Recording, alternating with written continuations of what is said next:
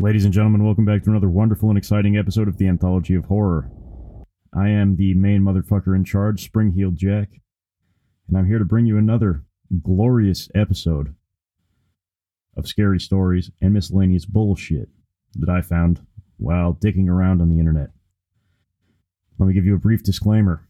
The show is not safe for work, not safe for your kids. If you think that subject matters you wouldn't be comfortable showing your kids in an R-rated movie might offend somebody, amplify that by 10 or 12 and use your best judgment and turn it off if necessary. Also, I play advertisements in this show from companies that don't exist.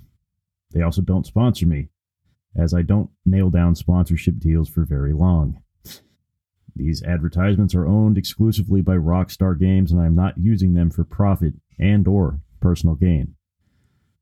With that being said, after one of those fake ads, we will proceed. The event movie of the year everyone is talking about. You're just a virus. You're not real. I'm your mother, stupid. A group of people that think the whole world is trapped in a computer. We can't get out! Hurry, stick your hard disk inside my drive. I can't! My hard disk crashed! Reboot it! The Mainframe. What happens when 5 college students take LSD and discover the truth? Ah! Your face is a big pixel! And they have to make the decision of their lives. What's it gonna be? Yes or no? 1 or 0? The Mainframe. It's real. The Mainframe! Coming to theaters this Friday. Rated PS for Pretty Stupid. Alright, so I ramped up the story selection today. They should be a little bit better quality than those last couple of humdingers that I was reading. I have not read these. However, these are the highest rated stories on Creepypasta, so hopefully I don't have anything to make fun of. Although I doubt it. This first one is called The Shattered Life. Terrifying tale by the title and by the rating. It was written by Matt Dymersky, and it is from creepypasta.com. I don't know when you're going to read this, but I can tell you when it started. I was out for a walk alone in the woods when the entity came for me. It was beyond a blur. It was, for lack of a better term, an absence of meaning. Where it hid, there were no trees. Where it crept closer, there was no grass. Through the arc, it leapt at me. There was no breeze of motion. There was no air at all. As it struck, I felt the distinct sensation of claws puncturing me somewhere unseen, somewhere I'd never felt before. My hands, arms, and legs, torso seemed fine, and I wasn't bleeding, but I knew I'd been injured somehow. I fearfully ran back home, and I could tell that I was less. I was vaguely tired, and it was hard to focus at times. The solution at the early stage was easy, a big cup of coffee, and that helped me feel normal again. For a while, that subtle drain on my spirit became lost in the ebb and flow of caffeine in my system. You could say my life began that week, actually, because that was when I met Mar. She and I got along great, though to be honest, I'm pretty sure I fell in love with her over the phone before we even met. Thank you for calling Akbar and Sons Textile Mill. This is the customer service center. How can I help you? Mar speaking. Oof. It was almost as if the strong emotions of that first week made the entity fight back. It was still with me, latched on to some invisible part of my being. The first few incidents were minor, and I hardly worried about them. The color of a neighbor's car changed from dark blue to black one morning, and I stared at it before shaking my head and shrugging off the difference. 2 days later at work, a coworker's name changed from Fred to Dan. I carefully asked around, but everybody said his name had always been Dan. I figured I must have just been wrong. Then, as ridiculous as this sounds, I was pissing in my bathroom sink at home when I suddenly found myself on a random street. I was still in my pajamas, pants down, dick out, but now in full view of a dozen people at a bus stop. Oof. Been there. Horrified, I pulled up my clothes and ran before somebody called the police. I did manage to get home, but the experience forced me to admit that I was still in danger. The entity was doing something to me, and I didn't understand how to fight back. Mar showed up that evening, but she had her own key. Hey, I asked her with confusion, how'd you get a key? She just laughed. You're cute. Are you sure you're okay with this? Are you sure you're okay with this? She opened a door and entered a room full of boxes. I know living together is a big step, especially when we've only been dating 3 months. Oh man, living together. I'd literally just met her the week before. The thing was, my mother had always called me a smart cookie for a reason. I knew when to shut my mouth. Well, there's something to be said for that. Instead of causing a scene, I told her everything was fine, and then I went straight to my room and began investigating. My things were just as I had left them, with no sign of a 3-month gap in habitation, but I did find something out of the ordinary: the date. I shivered angrily as I processed the truth. The entity had eaten 3 months of my life. What was I facing? What kind of creature could consume pieces of one's soul like that? I'd missed the most exciting part of a new relationship. What, the sex phase? And I would never understand any shared stories or in-jokes from that period. Something absurdly precious had been taken from me, and I was furious. That fury helped suppress the entity. I never imbibed alcohol. I drank coffee religiously. I checked the date every time I woke up. For 3 years, I managed to live each day while observing nothing more than minor alterations. A social fact here and there, someone's job, how many kids they had, that sort of shit. The layout of nearby streets, the time my favorite television show aired, and that kind of thing. Always those changes reminded me that the creature still had its claws sunk into my soul. Not once in 3 years did I ever let myself zone out. One day, however, I grew careless. I let myself get really into the season finale of my favorite show. It was gripping, a fantastic story. Right at the height of the action, a young boy came up to my lounger and shook my arm. Surprised, I asked, "Who the fuck are you? How the fuck did you get in here?" He laughed and smiled brightly. "Silly daddy." Oh no. My heart sank into my chest and I knew immediately what had happened. "Did you?" After a few masked questions, I discovered that he was 2 years old and that he was my son. The agony and heartache filling my chest was nearly unbearable. Not only had I missed the birth of my child, I would never see or know the first years of his life. Mara and I had obviously gotten married and started a family in the time I'd lost. How were you working? And I had no idea what joys or pains those years contained. Well, that's not necessarily a bad thing. It was snowing outside, holding my sudden son in my lap. What if he thinks you're his daddy and he's just the neighbor's son? That's gonna turn weird. I sat and watched the flakes fall outside. What kind of life was this going to be? If slips in concentration could cost me years, I had to get help. So I went to the church. Oh, good thinking. They had no idea what to do. No? Ever heard that song, "Bend Over, Make Your Knees Touch Your Elbows"? Just a funny song. Has nothing to do with priests or anything. The priest didn't believe me. They told me I had a health issue rather than some sort of a demonic possession. Well, that's at least responsible of them. The doctors didn't have any clue. Nothing showed up on all their scans and tests, but they happily took my money in exchange for asking me what I thought was wrong with me. Fuck, man. That's what doctors do. That's why practicing medicine is called what it is, because they're practicing. They're figuring things out still. By the time I ran out of options, I decided to tell Mar.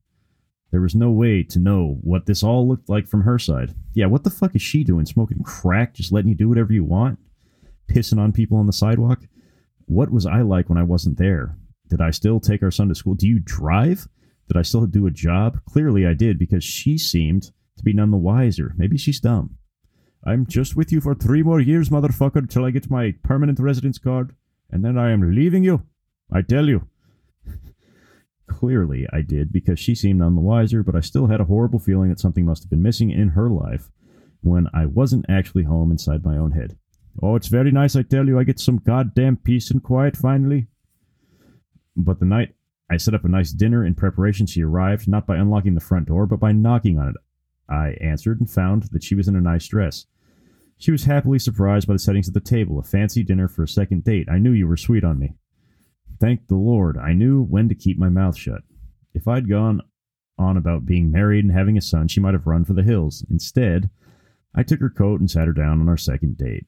Through carefully crafted questions, I managed to deduce the truth. This really was our second date. She saw relief and happiness in me, but interpreted that as dating jitters.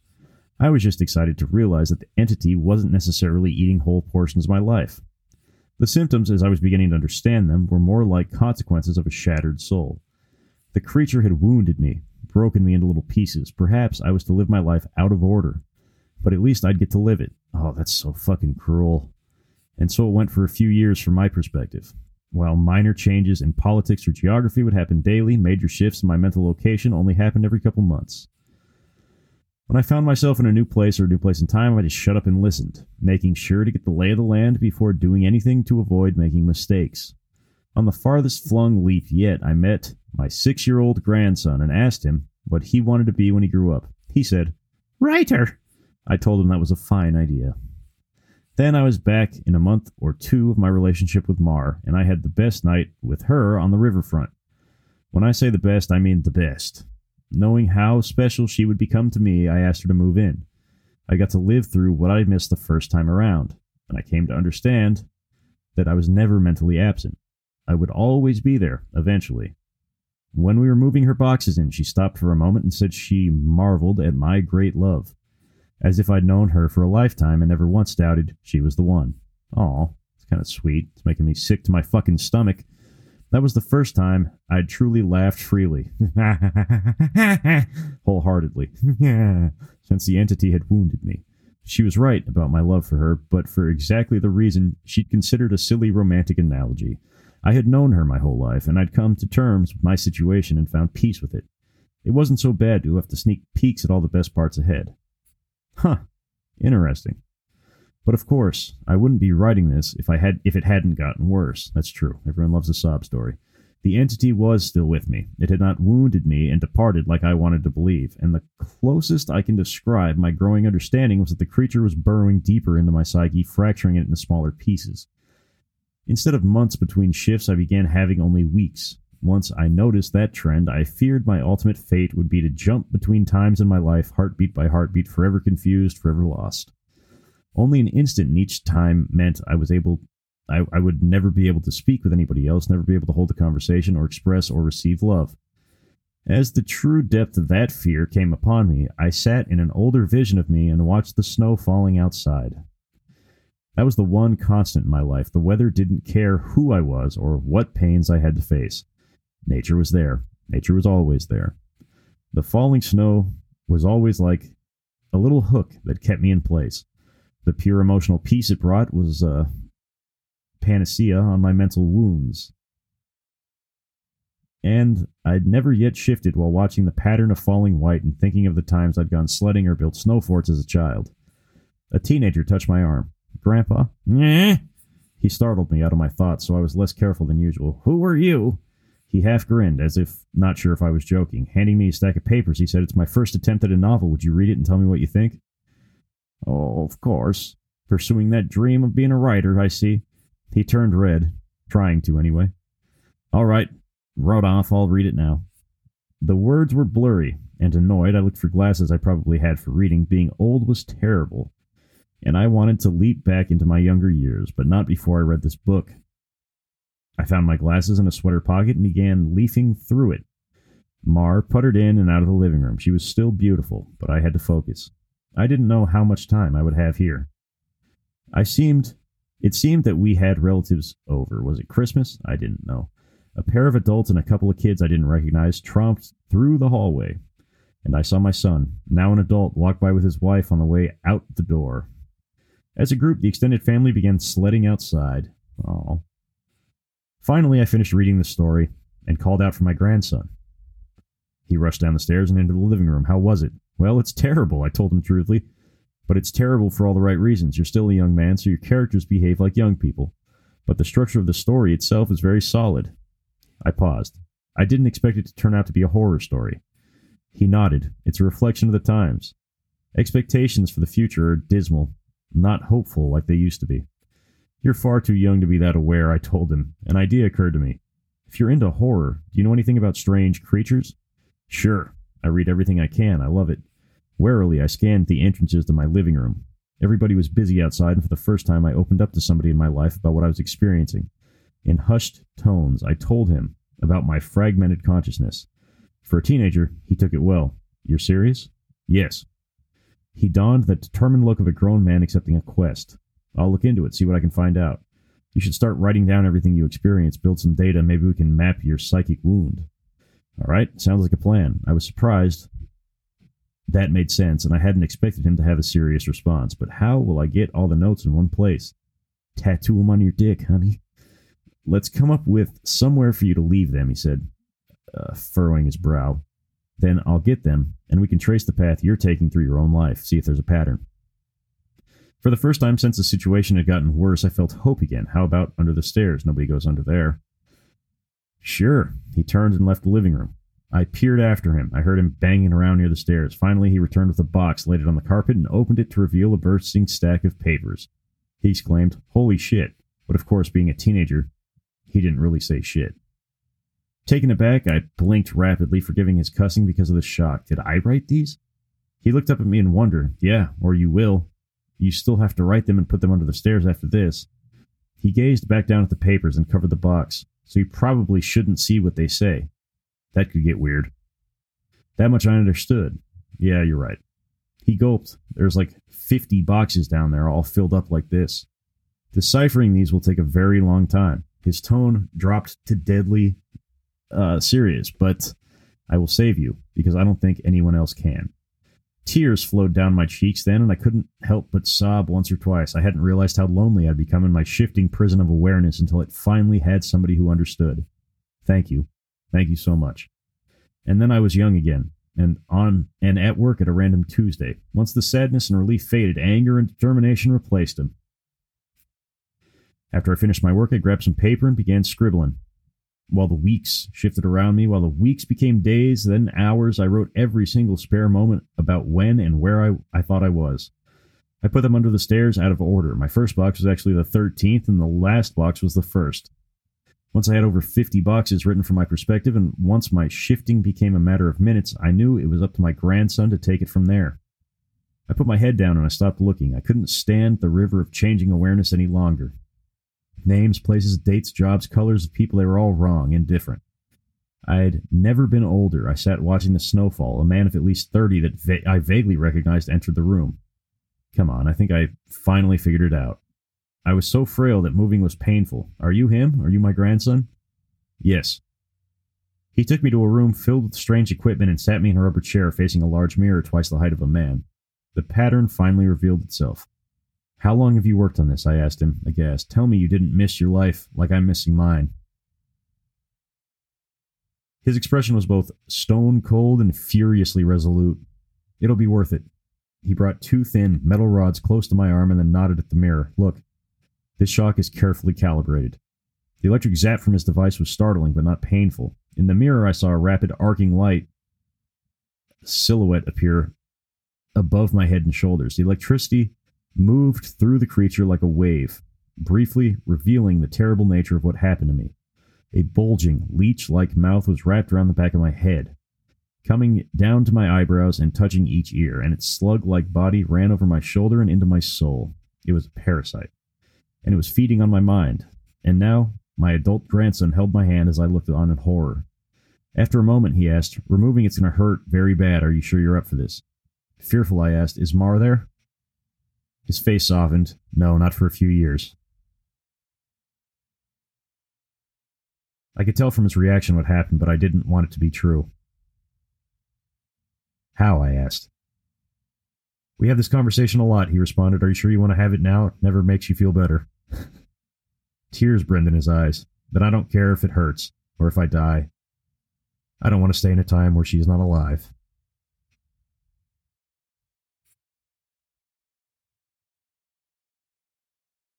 He made a sympathetic noise and signaled that he understood, and then returned to his machines to hook several wires, diodes, and other bits of technology to my limbs and forehead.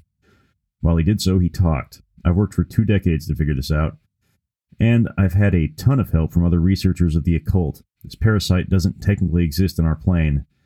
It's one of the lesser spawns of... It feeds on the plexus of mind, soul, and quantum, conscious reality. When details like names, colors of objects change, you weren't going crazy. The web of your existence was merely losing strands as the creature ate its way through you. I didn't fully understand. I looked up in confusion as he placed a circlet of electronics like a crown on my head, in the exact line with where the parasite's mouth had ringed me. What's... He paused his work and grew pale. I forgot that you wouldn't know you're lucky, believe me. Or I forgot that you wouldn't know. You're lucky, believe me. After a deep breath, he began moving again, and placed his fingers near a few switches. Ready? This is carefully tuned to make your nervous system extremely unappetizing to the parasite, but it's basically electroshock treatment. I could still see Mars smile, and even though she was dead, I had just been with her moments ago, and I said, "Do it." The click of the switch echoed in my ears, and I almost laughed at how mild the electricity was. Didn't really feel like anything, at least at first. Then I saw the mirror shaking and my body within the image convulsing. Oh no, it did hurt. Nothing had ever been more painful. It was so excruciating that my mind hadn't been able to process it immediately.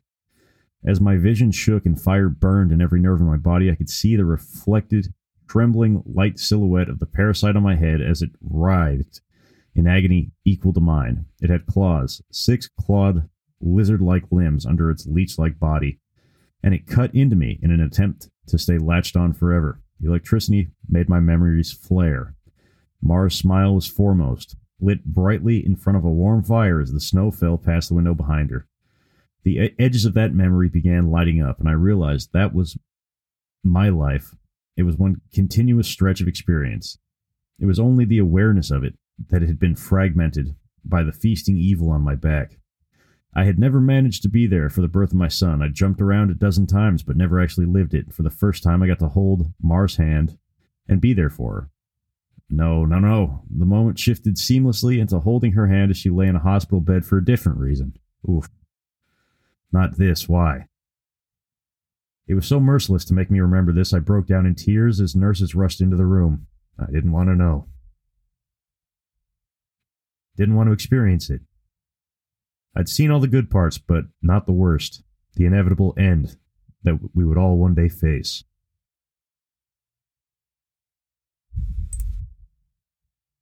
It wasn't worth it. It was tainted. All that joy was given back 10,000-fold as pain. The fire in my body and my brain surged to sheer white torture, and I screamed. My scream faded into a surprised shout as the machines and electricity and chair faded away. Snow was no longer falling around my life. I was out in the woods on a bright summer day. Oh, God. I turned to see the creature approaching me. It was the same absence of meaning, the same blank on reality. It crept forward just like before. But this time it hissed and turned away. I stood astounded at being young again and freed from the parasite. My grandson had actually done it. He'd made me an unappetizing meal. So the predator of mind and soul had moved on in search of a different meal. I returned home in a daze. And while I was sitting there, processing everything that had happened, the phone rang. I looked at it in awe and sadness. I knew who it was. It was Marjorie. Calling for the first time for some trivial reason she'd admit to 30 years later was made up just to talk to me. But all I could see was her lying in that hospital bed dying. Is it going to end in unspeakable pain and loneliness? I would become an old man, left to sit by myself in an empty house. Soulmate gone long before him. At the end of it all, the only thing I would have left would be sitting and watching the snow. But now, thanks to my grandson, I would also have memories. It would be a wild ride, no matter how it ended. And on a sudden impulse, I picked up the phone, and with a smile, I said, "Hey, who is this?" Even though I already knew. Jacob, be thou resting? No, Eli. I've been bringing savages to God by the book or the sword. Whatever works best. Hurrah! To the Pilgrim's Pantry! They fled Britain because it was too liberal. Now, they've conquered the new world. But being this high and mighty works up a serious appetite. That's why when real Americans get hungry, they head to the Pilgrim's Pantry! Welcome to the Pilgrim's Pantry! Yes, wench, bring me an ale or the Lord shall smite you! Every Thursday night is Crucible Night, with witch burnings and drownings and all-you-can-eat rotisserie. The Pilgrim's Pantry is open every day, except for Sunday, when nobody should be having fun and we should all hate ourselves. It's the rules. Hurrah! To the Pilgrim's Pantry! Where good friends, good values, and hunger are history. Joshua, what are you doing in here? Is that a nuclear bomb? Where did you learn how to make this? I found out how on the internet. Ha! I'm finally gonna show that bitch teacher, Mrs. Henderson, a thing or two about physics. The internet may appear like it's full of information, but most of it's the wrong kind of information. Like how to pick locks, steal calls from payphones, and suffocate classmates. Keep off the internet. This message brought to you by Citizens United, negating technology for life and people's safety. God, I hate it when a story makes me feel something other than anger. That was a fucking good one. Jesus. Well, all right. Hopefully the next one's not such a goddamn bummer, but hopefully it's as well written. Jesus. Man, it's a doozy. Definitely a doozy. All right, this next one was written by Ashley Rose Wellman. Also from creepypasta.com. Also heinously highly rated. So, we'll see if it stacks up, but this one's actually rated higher than the last one. When I got the first one, I was literally seconds away from stepping onto a plane when a call from unknown blared from my cell phone. It was a ringtone I hadn't heard before, one I was pretty sure hadn't come with the phone. Normally, I wouldn't have stopped to answer it, but I was expecting a call about a job I'd interviewed for the previous week. I took a deep breath and accepted the call. Hello?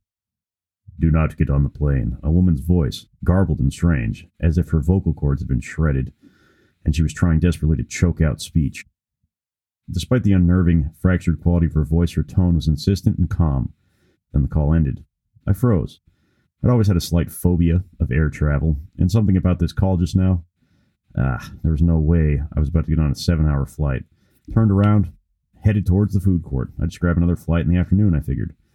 I watched from the airport Starbucks 3 hours later as every TV in the terminal lit up with the crash footage of the plane I should have been on. No survivors, not a single one. I tried to trace the call, so did the police, but there was nothing to trace. There was no evidence my phone received a call. They analyzed my records, incoming and outgoing communication on my phone, jack shit. I wasn't making it up. I couldn't have been. But that wasn't the only call. Throughout the years, they're very few and far between, but always right, and I've always listened. Don't go on that blind date tonight. 5 months later, my would-be date was convicted of killing 4 women, all with my hair color and build. Found them in a shallow grave about 250 feet from the diner he offered to take him to. Do not drive to that concert tonight. 18-wheeler lost control, plowed into a line of cars. Every single driver was crushed. Every driver was killed in a stretch of the freeway that I would have been on. No matter if I got a new phone, moved across the country, the calls would still come. I could almost feel the presence of whatever it was watching over me. I imagine being at the bottom of the freezing ocean, still strapped into a coach section plane seat, or being in that mass grave across from the diner, or watching an 18-wheeler skidding towards my car and not being able to do anything about it, knowing death was imminent. And I'd get the tightness in my chest. I'd think about how thin that line was, how close I'd gotten. If I hadn't had a job interview I'd been waiting to hear back from, I never would have listened to that first call, and that would have been it for me. It always felt like something was coming for me, but there was always this fractured, warped voice with these calls that never seemed to exist after I heard them. Self-destructing warning signals, rotting away before my eyes, and I was alive. I had a bad feeling about the cruise. I had planned it as a girls' week out with some of my old friends from college, and was looking forward to a week in the tropics in the dead ass of winter, but part of me could almost sense that the call was coming. Maybe I'd watched Titanic one too many times, but there was a little nagging fear from the start. I hoped it would be fine, but I knew that if something big was going to happen, I'd get the call. I would know. Now, a week before I'm about to set out on the cruise, after stepping into my apartment and returning from dinner with a friend, I noticed my cell phone has a message from unknown. They had never had to leave a message before. Haven't checked it all night. Damn it, and I'd really wanted to go on that cruise too. Oh well, not worth whatever horrific fate awaited for me in the cold, dark ocean. I clicked play message and feel my stomach drop as I listen to the voice sounding horrifically distorted, as if it emanates from a throat slashed to ribbons, crackling with more urgency than before. I looked around my apartment as the voice on the phone repeats the same phrase over and over and over again. Do not come home after dinner tonight. Do not come home after dinner tonight. Do not come home after dinner tonight. Oof. Ooh, that's creepy. Ugh, that gave me goosebumps. That was... Ugh. The store leading the fight against communism is having a blowout sale! Ammu-Nation has a wide array of peacemakers. Come by Ammu-Nation on Militia Mondays, exercise your Second Amendment rights, and get 10% off all armor-piercing bullets. We're the only gun store that lets you try it before you buy it. Need anti-tank missiles? We've got them. Flamethrowers? Oh, yeah. No credit? No problem. No money down. 90 days, same as cash. Shoot now, pay later. During the 10-minute waiting period, fire off a few rounds of the Ammu-Nation gun range, featuring faces of famous commie pinkos. Come by Ammu-Nation and register to win an anti-aircraft gun actually used when we whooped Australia's ass. This weekend is the Ammu-Nation Film Festival with free screenings of the documentary Red Dawn. Ammu-Nation, protecting your rights. All right, that last one has inspired me to bring back a section of this show that we haven't done in a while, and that we did briefly, if at best, when we did it before. But that is 2-sentence horror stories. These are short, scary stories that are guaranteed to freak you out, according to said website. Number one, my sister says that mommy killed her. Mommy says, I don't have a sister. She asked why I was breathing so heavily. I wasn't. Oh, man, that's a good one. You get home, tired after a long day's work, ready for a relaxing night alone. You reach for the light switch, but another hand is already there. What, just fucking hanging out? Can't turn the light switch on?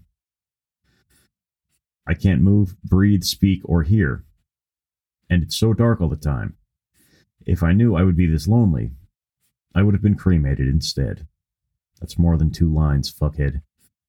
The grinning face stared at me from the darkness beyond my bedroom window. I live on the 14th floor. Oh, the last man on earth sat alone, in a room. There was a knock at the door. But you said he's the last man on earth, and he lives alone. Well, it's kind of redundant to say that he lives alone if he's the last man on earth, isn't it? Okay, so maybe dogs learned how to knock. Debunked, bitch. There was a picture in my phone of me sleeping. Oh, God, I live alone. Oh, that's scary. And we've heard that before, but that's scary. I kiss my wife and daughter goodnight before I go to sleep. When I wake up, I'm in a padded room, and the nurses tell me it was all a dream. What? What? I always thought my cat had a staring problem. She always seemed fixated on my face until one day when I realized she was always looking just behind me. Okay, animals do creepy shit. My dog does that. They delivered the mannequins in bubble wrap. From the main room, I began to hear popping. Well, who moved them in? You couldn't tell that it was a person when you carried it in, you fucking retard? I woke up to hear knocking on glass. At first I thought it was the window, until I heard it come from my mirror again. Fuck you, mirror shit. Nope, not playing with that. My daughter won't stop crying and screaming in the middle of the night. I visit her grave and beg her to stop, but it doesn't help. No, she's too busy voting for Joe Biden. Day 312. Internet still not working. What? What? I don't understand. I don't fucking get it. Day 312. Internet still not working. Is that supposed to be scary? Am I stupid? Are you stupid? Hey, stupid, Holmes. I think I might be stupid. Day 312. Well, sophisticated wit, because that's fucking way over my head. Goddamn, so clever. I couldn't figure it out. All right, let's get a couple more. See what I can scrounge up. Okay, I'm going to end it on this note because this scares me, and that's a good note to end it on. I looked into the mirror, and then I saw my reflection blink. Ugh. God. But thank you all for tuning back in. This has been another wonderful and exciting episode of the Anthology of Horror. As always, I'm your narrator and host and sole proprietor, Spring-Heeled Jack. And thank you all very much for continuing to rate this store 5 stars in the iTunes store, for telling your family and friends, and for keeping morale up in my hiatus of the last few months. It's greatly appreciated, and it means a lot to see you guys have hung on as far as listener bases go. I greatly appreciate it. I know times are tough, so I'm not really going to harp on the whole Patreon shit, but in the event that you feel compelled to donate something, I am in desperate need of a new computer. So, you can make a contribution if you so desire, no obligation, on patreon.com, and you can find the podcast by searching Anthology of Horror, or you can find the Patreon by going to anthologyofhorror.com. I had forgotten that I had a .com website during my brief foray with that shit show of a fucking podcast host, Anchor, because they want everything with their name attached to it, so I had gotten used to the idea that it was anthologyofhorror.anchor.whatever. And I had forgotten about the .com, and I searched for it yesterday to send a link for my buddy, and I saw that, and I got very excited. This is what I sound like when I'm very excited. Kind of the same way I sound when I'm mad, when I'm happy. But I digress. And if you'd like to send me a personal message, I'm pretty shitty at reading correspondence. But I will eventually read them, and I promise I'll get back to you. Not in a timely fashion, but I will eventually get back to you. It's nothing personal. I just work graveyard shift, and I fall asleep everywhere trying to do things. So, yeah. But you can do that by going to Instagram.com and typing in Duke Landis 17. It should be the first result, unless I've been passed up by some young stallion, but I don't think so. And go ahead and send me a message, just a DM or whatever, and I'll fucking get back to you as soon as I can. As soon as I sit down and read all the messages. I do it every couple of months. I go through, I read them, I respond, have a conversation for a while, and I go to work and I forget about it for another 6 months. But I will get back to you eventually. And that is Duke, as in Duke Wayne, Landis, as in Landis, Landis, and 17, as in the number after 16. Well, thank you guys for being one of the most consistent audience bases that I've ever seen in an amateurish podcast. I'm going to give the city-specific shout-outs, and then you guys can be on your merry way. But just know that I appreciate all of you quite a bit. You guys stroke my ego, and it makes me feel nice. So, without any further ado, God damn, you guys amaze me. These numbers are great. And that's all because of you guys. Thank you. Okay, so top 10 countries from last episode. US, UK, Canada, Australia, Jamaica, Saudi Arabia, Germany, Denmark, Iran. That's a new one. And Mexico. Thank you guys. Top 10 cities. Centennial, Colorado. Atlanta, Georgia. Dallas, Texas. San Jose, California. Westlake, Stevens, Washington. Manhattan, New York. Houston, Texas, Chicago, Illinois, Columbus, Ohio, and San Antonio, Texas. Thank you all very much. I appreciate each and every one of you, and until next time, stay spooky, motherfucker.